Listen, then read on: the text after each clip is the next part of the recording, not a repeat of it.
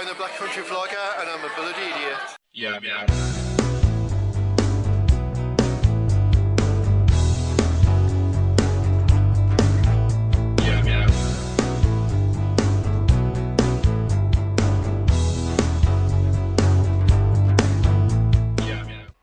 Hello, my name's Matt and welcome to the Black Country Vlogger podcast.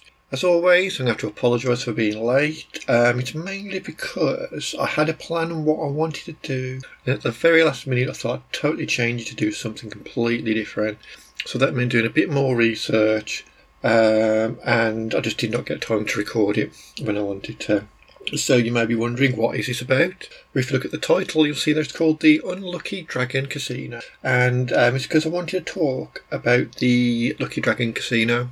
Mainly because I was initially going to look at the Fontainebleau, or however you pronounce it, and I was going to look into its history and exactly what's happened to it over the last few years, because I thought it was pretty interesting, especially because recent news is saying that the Fontainebleau is actually having some renovations done, and it may be open in the coming future.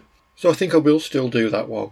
But while I was looking into it, I was getting a bit confused and I was being a bit thick, really. And then I remembered, you know what, the Lucky Dragon, we should have gone to that place. I think it was in 2019, but we never got around to it, and then it closed, and well, obviously that opportunity had gone.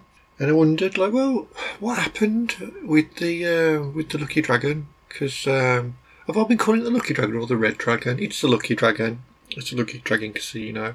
And I thought, you know what happened to it? Like, why did it fail? So I thought I'd do a bit of Googling, have a look around, read some news reports, and do you know what? It's pretty interesting, yeah. So I thought I'd share what I found with you lot, and hopefully you'll find it equally as interesting.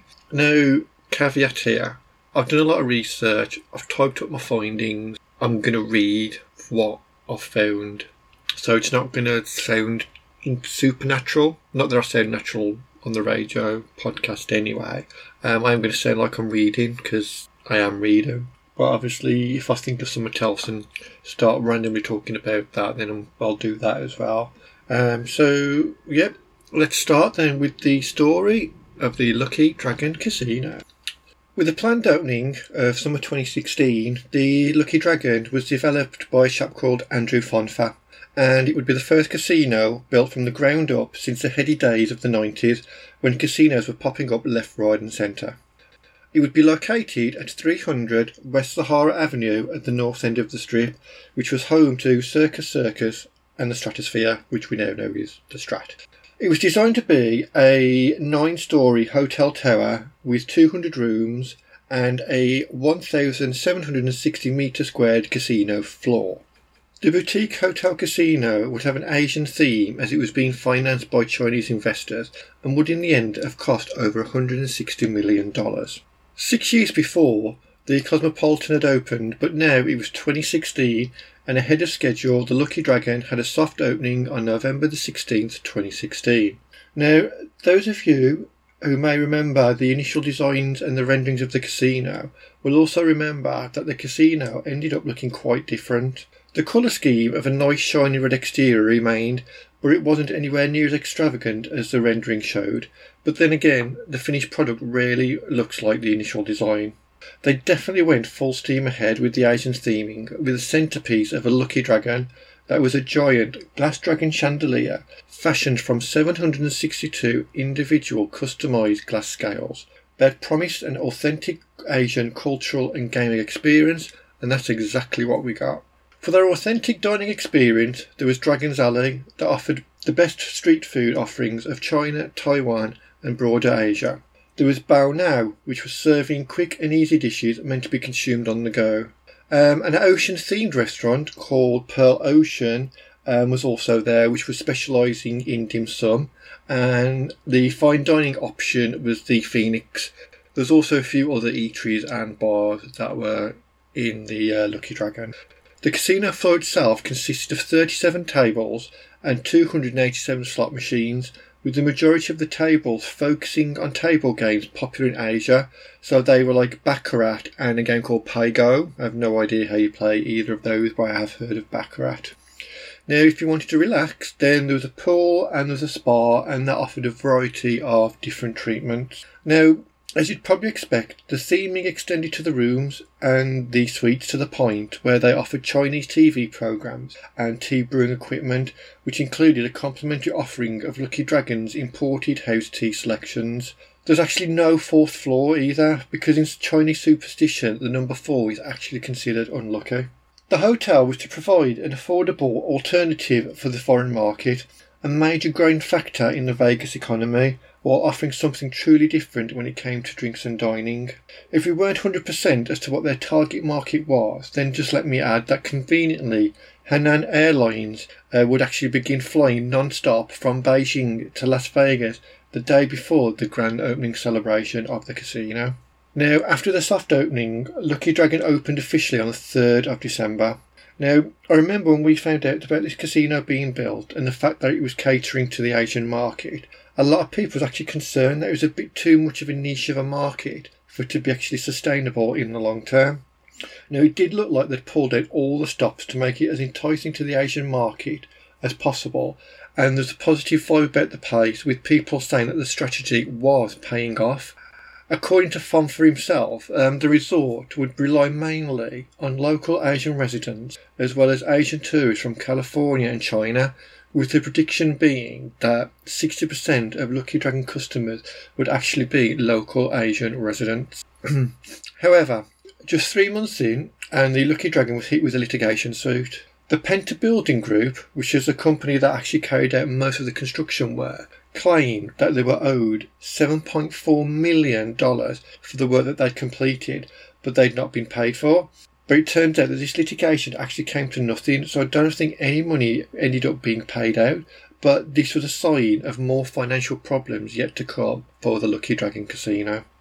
As the months went by, the number of visitors went down to the point where the food court, Dragon Alley, became the first casualty and was closed pretty early on due to lack of customers, and during the time of the litigation, the Lucky Dragon would end up letting go of over 100 members of their staff. There were numerous attempts to entice people to visit the casino, including theme nights such as karaoke night, but the number of visitors sadly continued to decline. Lucky Dragon was failing to lure gamblers with its promise of eclectic Eastern cuisine and a casino staffed by various Asian language speakers. What gamblers really wanted was good value and generous comps, and here at Lucky Dragon they just could not compete with Boyd gaming and station casinos, which were catering to the Asian locals market. And this was actually confirmed when the Review Journal interviewed Chinese gamblers at the resort, who stated that the main issue with the resort wasn't the food, it wasn't the games, but it was actually the resort's stingy comp policy, which was actually strenuously denied by the actual people working at Lucky Dragon. Because I remember this chap did say that their comps were actually as competitive as many others, but obviously their main customers, the Asian market, didn't feel that way. I think there's a lot of issues to do with the Baccarat game. Again, I don't really understand it, but the comps just weren't there, so people just weren't going. Another problem was you was getting a lot of big gamblers going there, playing, winning the money, and then taking their wins somewhere else on the strip. So obviously normally most casinos want you to win, well, play, win, put it back in, and then put some more in. But this wasn't happening. The gamblers were putting money in, winning, then going off down the strip somewhere else. So obviously no money was being made there either. Another reason touted was location, and that by being situated near the strip's northern end, the region was considered to be littered with eyesores, reminding passengers, you can tell I'm reading this, can't you? Reminding passengers, I said it again, reminding bypassers of the recent US recession. At the time, Resorts World was just a concept, and the Fontainebleau was still standing partially finished. To be honest, it'd be unfair to fully blame the location for Lucky Dragon's apparent ill fortunes, because plenty of Asian gamblers could easily be found at the nearby SLS Vegas. Now, why would they be at SLS Vegas? It's in the same area.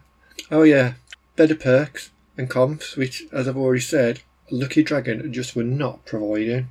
Then, in January 2018, a little over a year since the resort opened its doors, the Lucky Dragon announced it would temporarily discontinue their gaming and restaurant operations. The hotel and gift shop would remain open for business, along with the resort's lobby, tea and bar area. The resort said that those terminated that week would have first dibs on regaining employment when the property would reopen in 6 months' time. However, that actually never happened, because the February of that year, the Lucky Dragon was scheduled to go to auction, and it was reported that developer Andrew Fonfa had defaulted on a $90 million loan he took out in the spring of 2016 to finish construction, and that Fonfa owed nearly $49 million to Snow Covered Capital, which was the investment firm that provided the loan. The financial woes for Lucky Dragon just got worse and worse. It was largely financed through the US government's EB-5 visa program. Now, this is where foreigners and their families can obtain permanent residency, like through a green card, by investing at least $500,000 in a development project that employs at least 10 people. Fonfa created an entity called the Las Vegas Economic Impact Regional Center to facilitate the EB-5 program, in which more than 200 foreign investors who weren't involved in the day-to-day operations of the casino reportedly bought in. So think about that. 200 investors all investing at least $500,000. That is a lot of money. But it was then discovered in 2015, short on cash after the EB-5 program had dried up. As per Fonfa's own admission, the developer had sought a $25 million bailout from the Las Vegas Redevelopment Agency. So, unsurprisingly, by the end of January, Lucky Dragon was facing foreclosure and went bankrupt in February, and in March it would be sold through bankruptcy court. More problems then arose when Fonfa believed his property would be, he actually believed his property was worth $143 million, but his main creditor, Snow Covered Capital, claimed that it was worth less than half of that at just $60 million. Another shocking twist is that despite collectively spending more than anyone else in the project, these 200 plus foreign investors, their money was in serious danger of going up in smoke, with not one of them receiving any US residency. Less than 2 years after opening, Lucky Dragon ended up closing its doors for good on October 2018 after failing to attract a single bidder. Now, let's fast forward to April 2019, when finally there is interest in Lucky Dragon and it is sold for a mere $36 million to a developer who wanted to turn the building into a non-gaming hotel and conference space. Oh yeah, and if you're wondering what happened to the foreign investors, well, unsurprisingly, they sued the developers, claiming they were fraudulently induced into helping finance the project, with not one of them ending up with a green card. Now, sadly, I couldn't find out much else about what happened to these people, but it was stated that these investments do come with risks. They knew the risk when they took on these investments, but there are numerous lawsuits over this situation that are still active.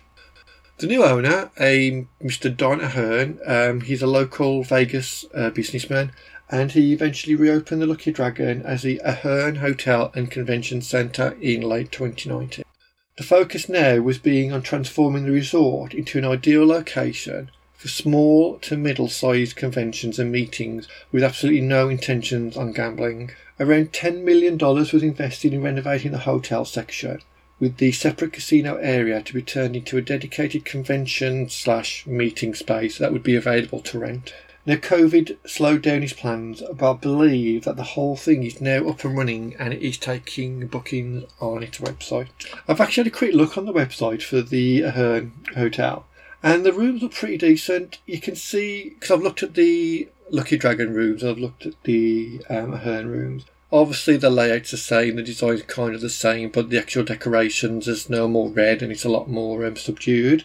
The prices aren't too bad either. It looked like for a standard king room, you're looking at a minimum of $129 a night before tax, and I couldn't see anywhere that actually mentioned a resort fee. The restaurants and eateries themselves, they all seem to be Italian based, which for me is no bad thing. I doubt I'd stay there. I'm going to have to say location, but I just thought I'd share the info just in case you're interested. Google hotel and you can look for it yourself. So, yep, there we have it, the rocky and very short story of the Lucky Dragon. I'm pretty sure it was open when we were in Vegas, but we actually couldn't be bothered to go there, which is a real shame, and it's probably the reason why it failed. Not us, But lots of other people just thought, shall we go there? Oh, I really can't be bothered, look where it is, or it's a bit far, or it's a shame. It just didn't seem to pull the punters. Now, I'm not sure either if many people actually vlogged from there either, so it'll be interesting now to see how Resorts World actually does. We're really looking forward to going and walking around Resorts World and seeing what it's like. And as you all know, work is starting back up again at Fontainebleau, so that'll be something to keep an eye on as well. I always feel that the north of the Strip always gets a bad rap, but we like it as much as the rest of the Strip. And if you think about it, like with Fremont and the surrounding areas, before people invested in it, it also it was considered to be too risky to venture too far from Fremont. But now you've got areas like the wonderful, like, eclectic arts district, which we absolutely love. So I'm just hoping that, do you know what I mean, that they do keep on at the north area of the Strip, keep developing there, get more people up there, because I like it. I like the Strat. I like Circus. I like Peppermill. I'm sure I'm going to like Resorts World. So, you know, it's just a shame that people just think that whole area is a bit dodgy. Don't get me wrong, I probably wouldn't be walking around there too much late at night. But we have walked all the way from Container Park in Fremont all the way down to the Strat. So we've done that in the day. So yeah, anyway, that's all I've got to say on it really. Hopefully you found it quite interesting. It's a shame. But if you look at it financially, it was doomed from the very start. I think there's problems with the construction as well. The hot weather at the time of construction meant that a lot of the concrete was cracking. So they had to get people in, basically working really early in the mornings to pour all the concrete, so it would start setting before the temperature got unbearable and the actual concrete itself cracked, because obviously they've got to start all over again. Cost more money, and I assume getting more people in to work early on as well, that must have cost a lot of money as well. It looks as well that the initial chap, Mr. Fontfort, I don't think he really managed it very well. It just does not sound like he just seems to be messing about with money a bit too much, and I really do feel for the Chinese investors.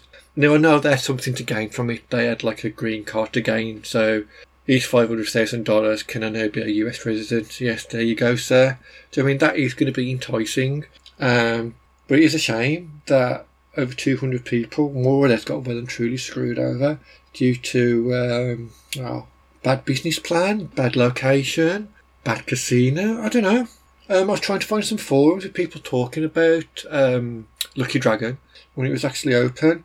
Like I said, a lot of people did think that the Asian theming was a bit OTT, and that there's just no way you could have just relied on those kind of people, on the Asian community being there. Don't think the local residents were really enamoured by it as well. Maybe it was just built at the wrong time. You can't even you can't even blame COVID though, can you? Do you know what I mean? COVID caused a lot of problems with the development of various places around Vegas, but by this point, the hotel and the convention centre, the Red Lucky Dragon, had been already built. It was already struggling, and it had already been closed, so you can't even blame that. Yeah, I found it an interesting read to see exactly what had happened and what an absolute monumental cock-up it actually all was. Yeah, you got to feel for the people that was working there as well.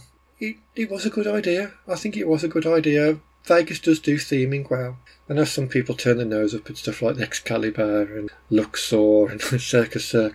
But you know what? We all need a bit of fun. There's nothing wrong with theming. And to be honest, this theming itself was more serious, I suppose. Like, you've got Luxor, Circus and Excalibur. That's more fun theming, isn't it, Jeremy? Like castles, and you've got Tournament of Kings, and it all goes along with that. And even all of that's been stripped back now with a lot of those. Apart from Circus, nothing's stripped back with that place, is it? They're not even stripped back the carpet that has probably been there since it's been built. But yeah, it was very in your face Asian, but I think it was done well. It looked well. But yeah, sad times for the unlucky Dragon Casino. I don't know how popular the Ahern hotel's going to be. I do know that during lockdown he ran into a few problems with the law over COVID restrictions, not following them.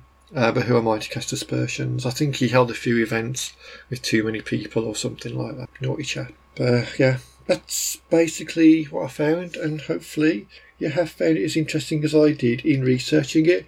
I do recommend doing a bit of Googling about it all. Yeah, I can't imagine that this is the only casino to have gone through these kind of problems. It all seems to boil down to money at the end of the day. What they do say, money makes the world go round.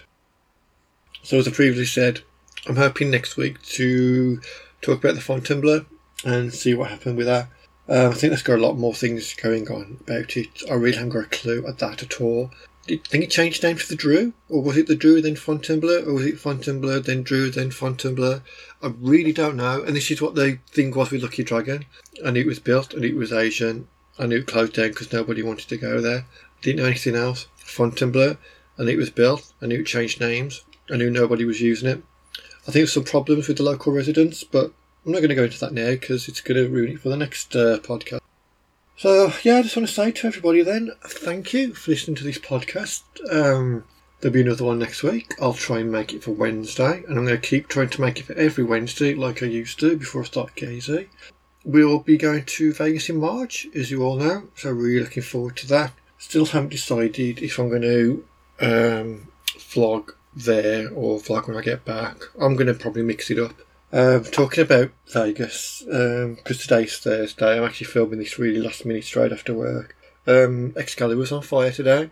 One of my friends, his name's Roger, he actually messaged me, sent me a video and photographed all these fire trucks around Excalibur. So I shoved it on Facebook and Twitter to let people know.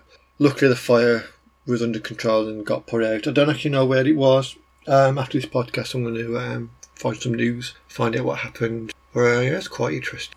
Kevin Alderton, he's at Vegas at the moment, so looking forward to his vlogs, because he's a bloody funny chap, really, really is.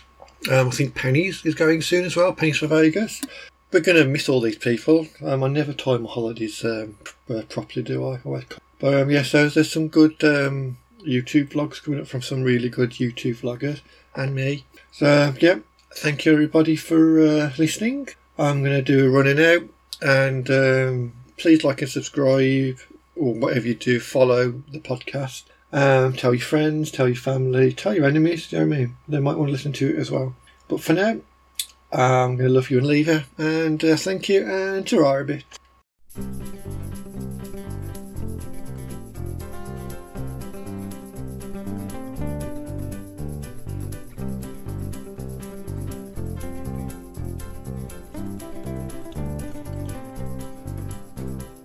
I have very much on, so I thought I'd go away. I called the travel agent to book an holiday. A lovely wench that served me asked before I went away. There's been something who's meaning to say. What to say? I said, yam, yam. I said, oh, bye, yam. Talking in an accent that you might not understand. But all the folks in the black country, I'm the best in all the land. So now I hear you brumming, but a yam, or a yam.